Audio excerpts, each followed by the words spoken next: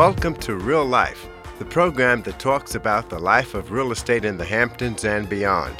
The people, the places, and the things that are the pulse and heartbeat of real estate, with your host, broker associate of Sotheby's International Realty, John Christopher.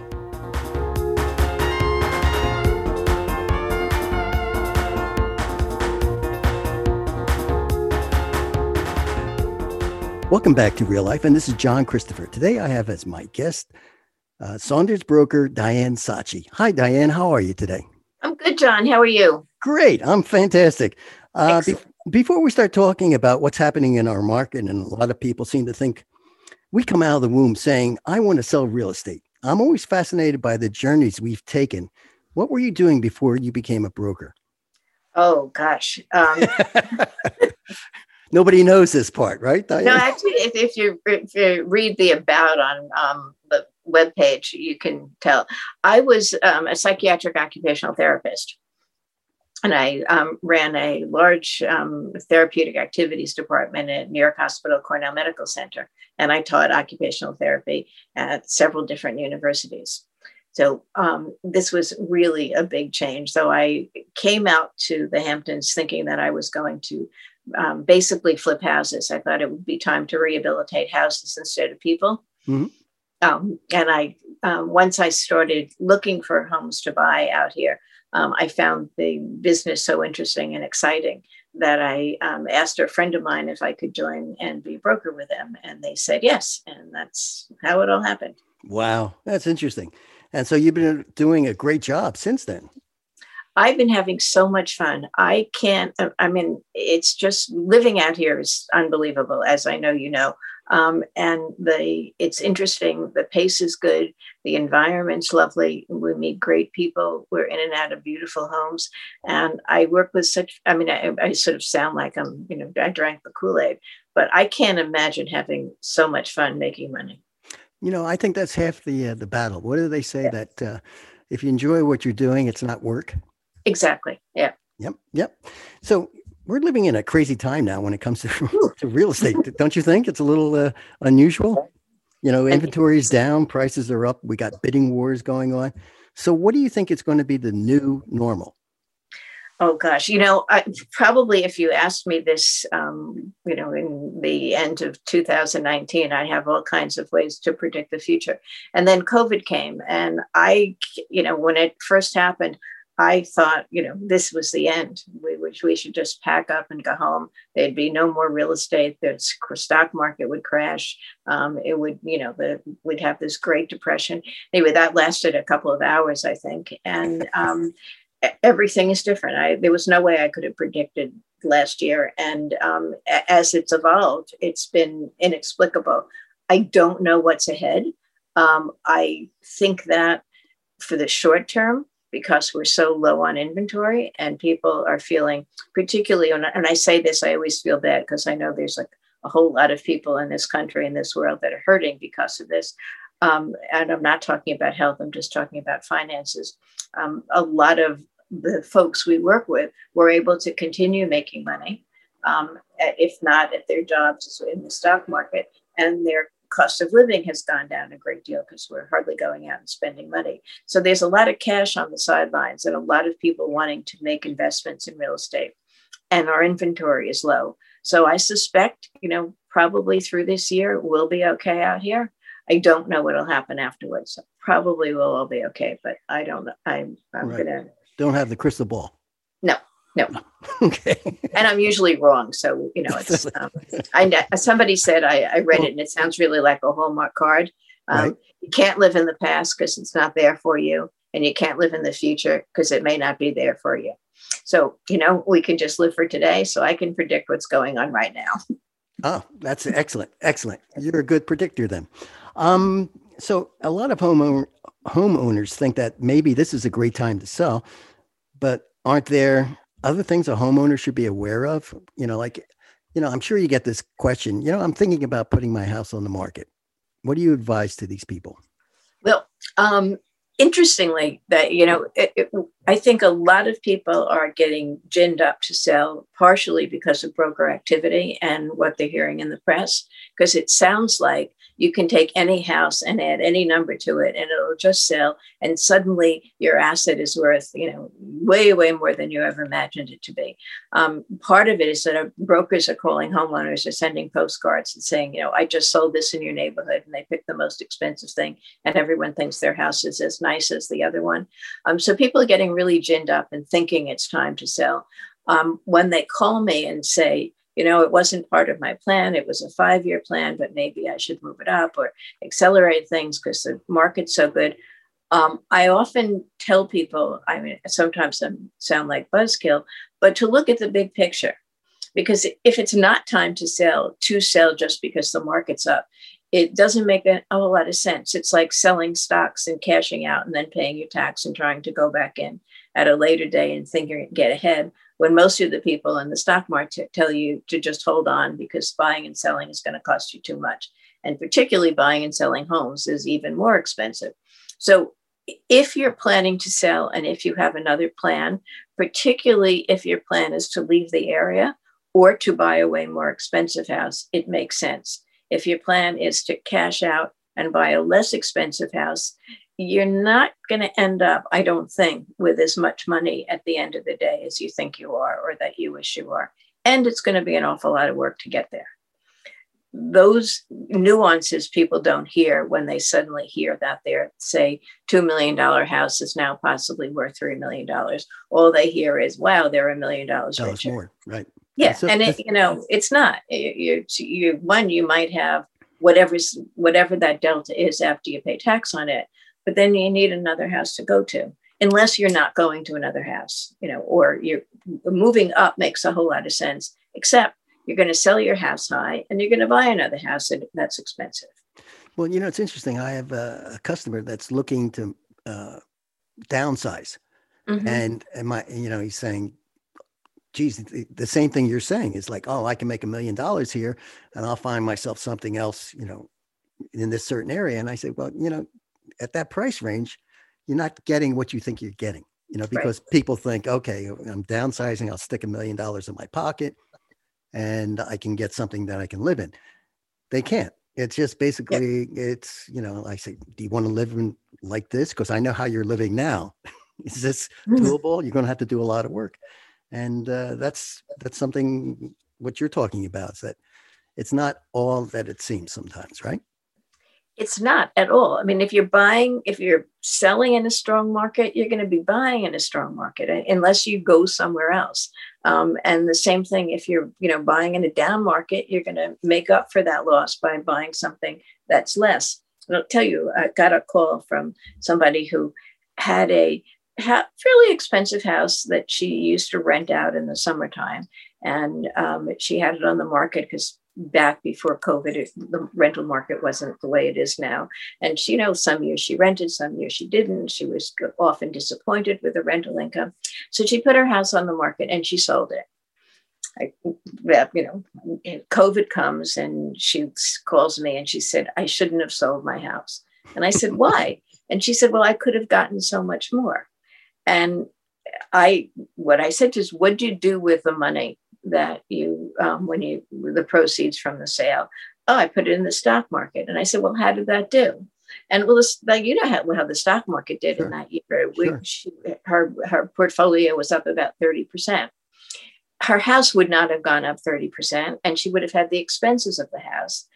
But she hears the percentage and not what she realized after capital gains and, paying everything off and then maintaining the house over the year. And the question of whether or not it would have rented. Chances are it would have rented, but net, she's ahead. Absolutely. Yeah. Because you got to look at the big, it's not just, one piece of a pie. And generally speaking, not always, when the real estate is up, stock market's up. Right. A lot of times, you've got to look, like you just said, you have to look at the whole thing, the whole scenario. Yep. Does it fit for you? Yeah. What are some of the things? Okay, now you have the homeowner says, Diane, definitely, I want to put the house on the market. What should I do? Is there anything I should do about the house? Is there anything you think, any recommendations? Well, there's two parts. One is getting the house ready to show, and the other is getting the house ready to sell. And the house ready to sell these days is not easy because you have to get an updated CO. Even if it's not required by your municipality, the buyer's attorney is going to reasonably insist upon an updated CO. Right. And it's going to be hard to get someone to buy it that's not going to make you do that. And the rules have changed over the years. And very few people have not made changes. And most people have not made changes and had their CO updated along the way. For listeners, CO is a certificate of occupancy, and it means you've done everything according to the code. And if you didn't do according to code back when you did the work, you have to meet the standards for today's code, which in every regard has gotten more onerous over the years. So people say, well, I got a CO 30 years ago. And I say, did you do anything to the fence? Oh, no, we just put up a deer fence. There's tech number one. We didn't expand the house, but what about that bedroom in the garage or the bathroom in the basement? And I've had something recently where someone put took an old garage and made it into a pool house, which probably would have been allowed, except they didn't get a CO to do it. And they insist that their builder, he's by the book. I know he did it. Everything is right. And, then we find out that it isn't. So one of the things that I do, and so does Saunders, is we check all of those things when we take the listing. So we're not surprised at the end of the day. But it's a lot of work to get it up to date. And it also means removing things or changing things that might make everything different. Like if you don't have a fence around the pool or the perimeter fence, you may not want to spend the money to do all of that work when you don't need it because of your lifestyle. But people have to do that. So it's work and money and time. An awful lot of people, particularly the people that we deal with, somehow think that the rules don't necessarily apply to them. And after all, they know somebody who bought a house without a CO, so not to worry about it. So that's usually a hurdle. And very often when people know they have to do that, they kind of have fantasies that let the kids deal with it when we're dead. Right, exactly. Then that's gone. So I can't believe the time has flown by. I have to have you come back again, Diane, because you're very interesting and very knowledgeable. But how can somebody get in touch with you? ds@saunders.com or my website, dianesacchi.com. Great. Diane, again, thank you so much. This is John Christopher for Real Life on WLIW 88.3 FM, the only NPR station on Long Island. And we'll be right back after this short break.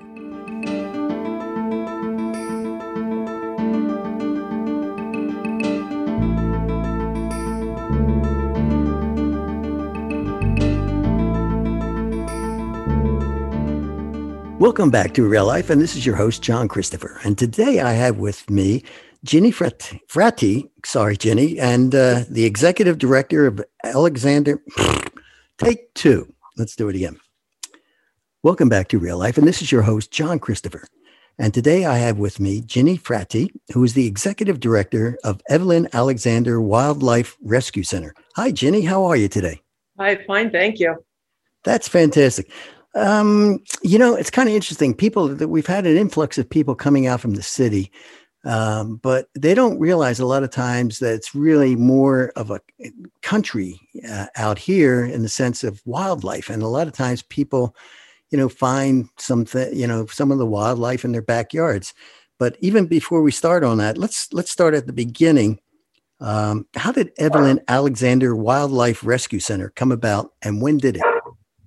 Well, I actually founded the organization 23 years ago, and I saw a woodchuck hit by a car on the side of the road, and I didn't know who to call. And I just thought the government handled wildlife, and they don't, of course. There's a handful of wildlife rehabilitators that I tried calling, and just got answering machines. And I just couldn't believe that there wasn't a place that somebody could bring wildlife to, or to call to rescue injured wildlife. And it was so necessary because so many animals are impacted, particularly at this time of year when they're nesting and trying to have babies. So many people are so many animals are impacted by human activities that it was really a necessary thing to have out here in the East End. Well, I think that's very admirable. What happened to the woodchuck, by the way? I don't know. I drove away. I couldn't find anybody, and I was not trained. I didn't know what to do. I just drove away. Wow. I don't know, and it's kind of sad to think about, but I'm sure a lot of people do that too. They just drive away because they don't know that there's a place that can help. Right. Okay. What did you do before founding the Wildlife Rescue Center?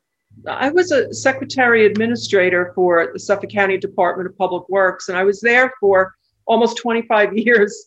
And I was actually driving to work when I saw this woodchuck, and it just took me a couple of years after that to think about it and make a career change. But I just decided that, a paycheck is so much more than money. It's helping a injured wildling that can't help itself, get released back into the wild. And I figured that's a bigger paycheck than money. Right. Because and the first gratification. 10 years, I had no paycheck. So everything was volunteer. And is it still volunteer? We have a lot of volunteers, but we do have a staff now of about 15 to 18 people. We take in about 2,500 injured animals a year. Wow. And so we do have a small staff and volunteers that come and help work at the hospital. They help prepare diets, give medications, clean the cages, and make the animals comfortable until we can get them released and back out in the wild again. We also have several veterinarians that help us out too, and they help us out free of charge, which we appreciate so much. Right. So are the vets on call like 24/7? No, not really, but we're trained to do immediate first aid. We have a DEA license for controlled substances, so we can put them to sleep humanely. We're trained to put splints on, treat for shock, suture up wounds if we have to, and stabilize the animal before the vet can see it. Usually it's not a good idea to rush an animal to the vet where there's barking dogs, and that will further put the animal into shock. Stress. Right. It's got to be stressful, especially for the animal. Right. Yes. Wow. That is interesting. I know you have a mission statement, and basically it's trying to raise public awareness to the factors that threaten its abundance and diversity. So what factors threaten wildlife's abundance and diversity? I'm guessing people, maybe? Yeah, people more at this time with all the building going on in the East End, that's probably affecting them the most. There's less and less land for them to hide, raise their young, go about their business. There's hardly a tract of land where a road doesn't run through it. Box turtles trying to cross and lay their eggs. They can't go very far without coming to a road, and due to their slow gait, it's almost always fatal when they try and cross the street. People out mowing their lawns, uncover rabbits' nests, taking down trees, pruning. There's birds' nests in them now at this time of year. And many times the birds get injured during these activities unintentionally. Right. And that's why we have so many animals, particularly at this time of year. Our wildlife hospital is filled to the brim right now. Geez. It's speaking of birds, I'm sure you get a lot, especially this time of the year, you're getting a lot of calls. A baby bird has fallen from its nest. What advice do you give to your callers when they do that? That's probably 90% of the calls we're getting right now is birds falling from the nest, when in actuality, if they have all or most of their feathers and are able to hop around a little bit, they belong out of the nest. When they first come out of the nest, they can't fly yet. And that's when people find them and think that they're orphaned. But both parents care for the young. So it's very, very unlikely that they're orphaned. And so that's most of the phone calls. And we have people that send us a picture now. Technology is really good with the smartphones. And we can look at the bird and say, no, that's a fledgling. Just leave it alone. Keep your pets inside. Keep your children away from it. The parents will fly down and feed it. And in 1 or 2 days, it should be able to fly. But that's that very vulnerable time when they first leave the nest that people, pick them up unintentionally. And they're trying to do good, and actually they're doing harm. Yeah. It's well-meaning too, and they don't realize that a human mother would never be away from their baby for any length of time, but wildlife is different. Wildlife, they usually have 4 or 5 young they're trying to take care of it, so they are not able to stay with each animal all the time. And when they see people, they fly away. They're not near the birds. And people will stand there and wait for the mother to fly in and feed it. They're not going to do that when you're standing there. Right. Oh, that's interesting.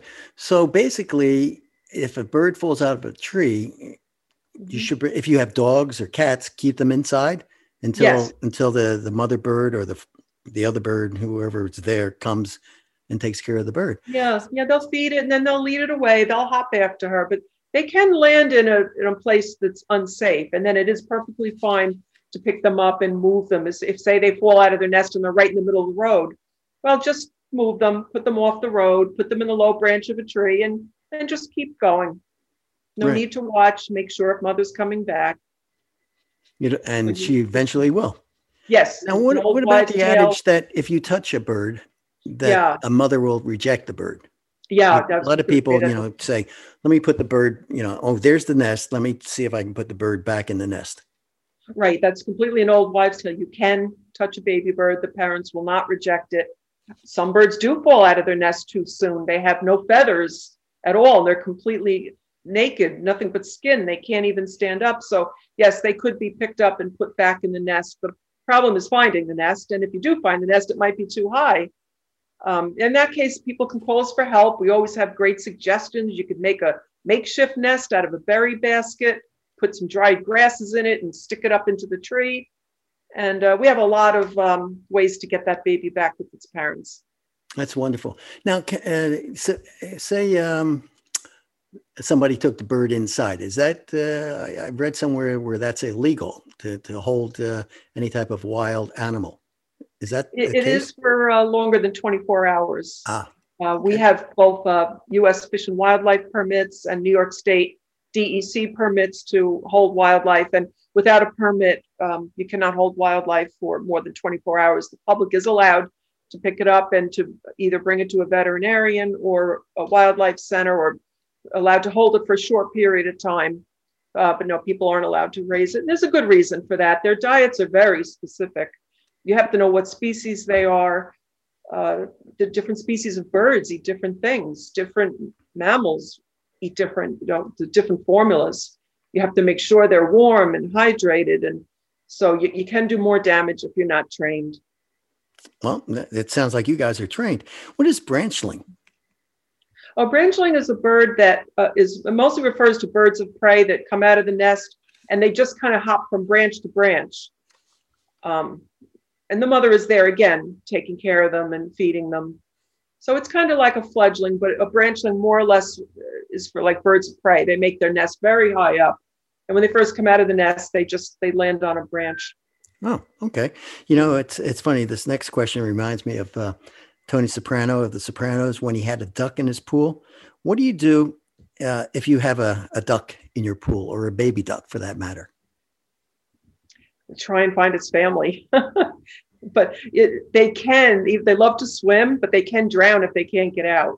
So we do get calls about baby ducks in pools, and we ask people if they have a piece of plywood or a pool float or something, just angle it in so that the babies can get out. The bigger question is the mother there? Because if the mother's not there, they probably do need to come in for help. In that situation, really the mother in waterfowl, the mother's the only one that takes care of the young. But usually she might get temporarily distracted. They don't have a lot of predators like adult ducks. She usually has to fly around a couple times and find them again. Okay. Just have them put a piece of plywood angled in and kind of watch and wait and see what happens. And then once the duck waddles up the plank, what happens then? The mother usually will fly around. Yeah. Huh. Yeah. If the mother's not around, it'll stay there peeping, and look very upset. And then it might be time to intervene. But usually the mother's right there. You probably hear a lot of stories about baby ducks going down storm drains, and the cops come and get them out, and we have volunteers come and get them out. And usually the mother is right there waiting. She's usually not too far away. And once you get them out, the mother joins with the baby duck, the duckling, and that's it? Yep. And life goes on? Yep. That's wonderful. That's usually how people realize the ducks are down in a storm drain. The mother is running around the storm drain quacking. it's heartbreaking. I wish they would design those storm drains different so that doesn't happen. Right. Makes sense. What do you do if you get a bat in the house? That's a little tricky. They're rabies vector species, and there is rabies in bats in Suffolk County. The first thing is to determine, but people should always call us.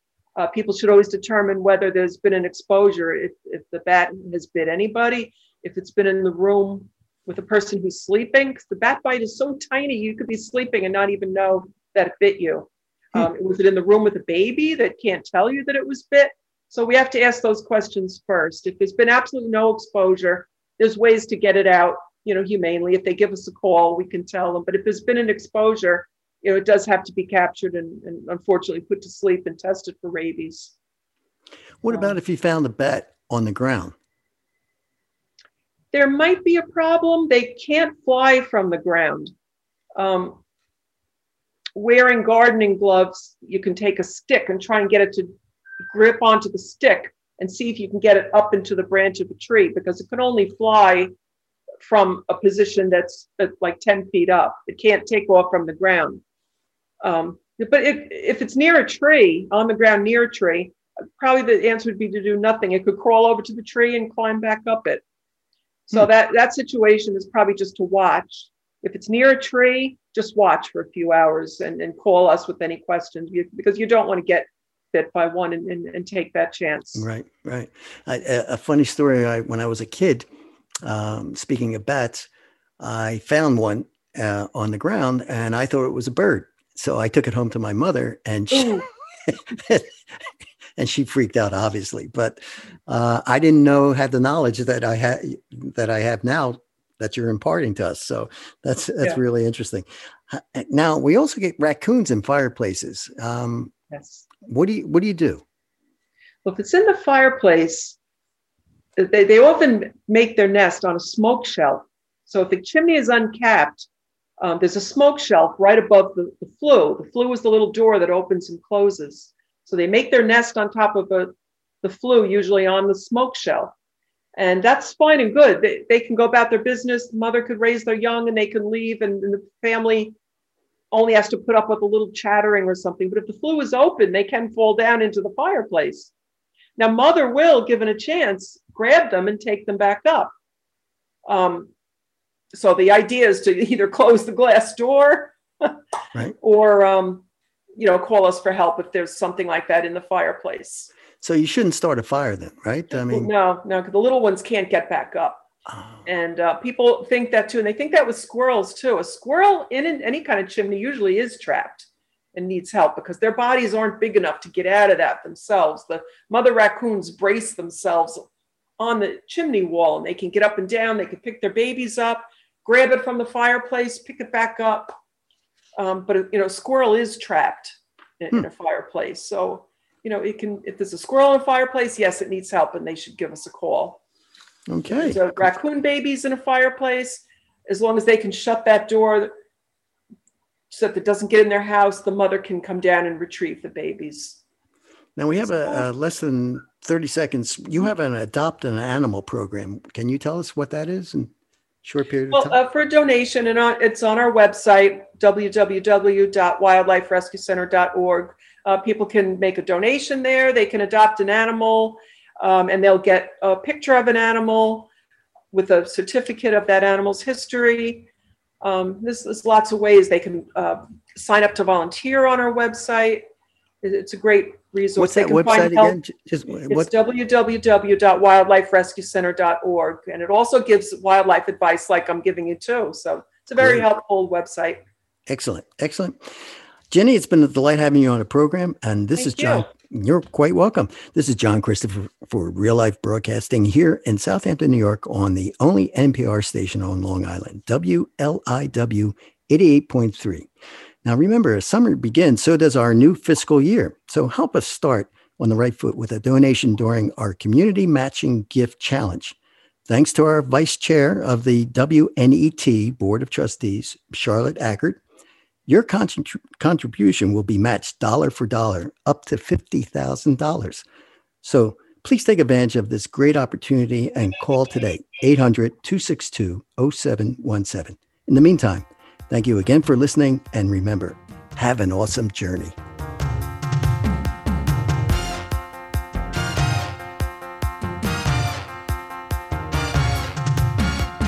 You have been listening to Real Life, the program that talks about the people, the places, and the things that are the pulse and heartbeat of real estate in the Hamptons and beyond, with host John Christopher, who also created the music for Real Life. WLIW-FM's Delaney Hafner and Kyle Lynch provide production support. Thank you for joining us for Real Life, right here on listener-supported 88.3 WLIW-FM, Long Island's only NPR station, which you can also find on your favorite streaming apps and at wliw.org/radio.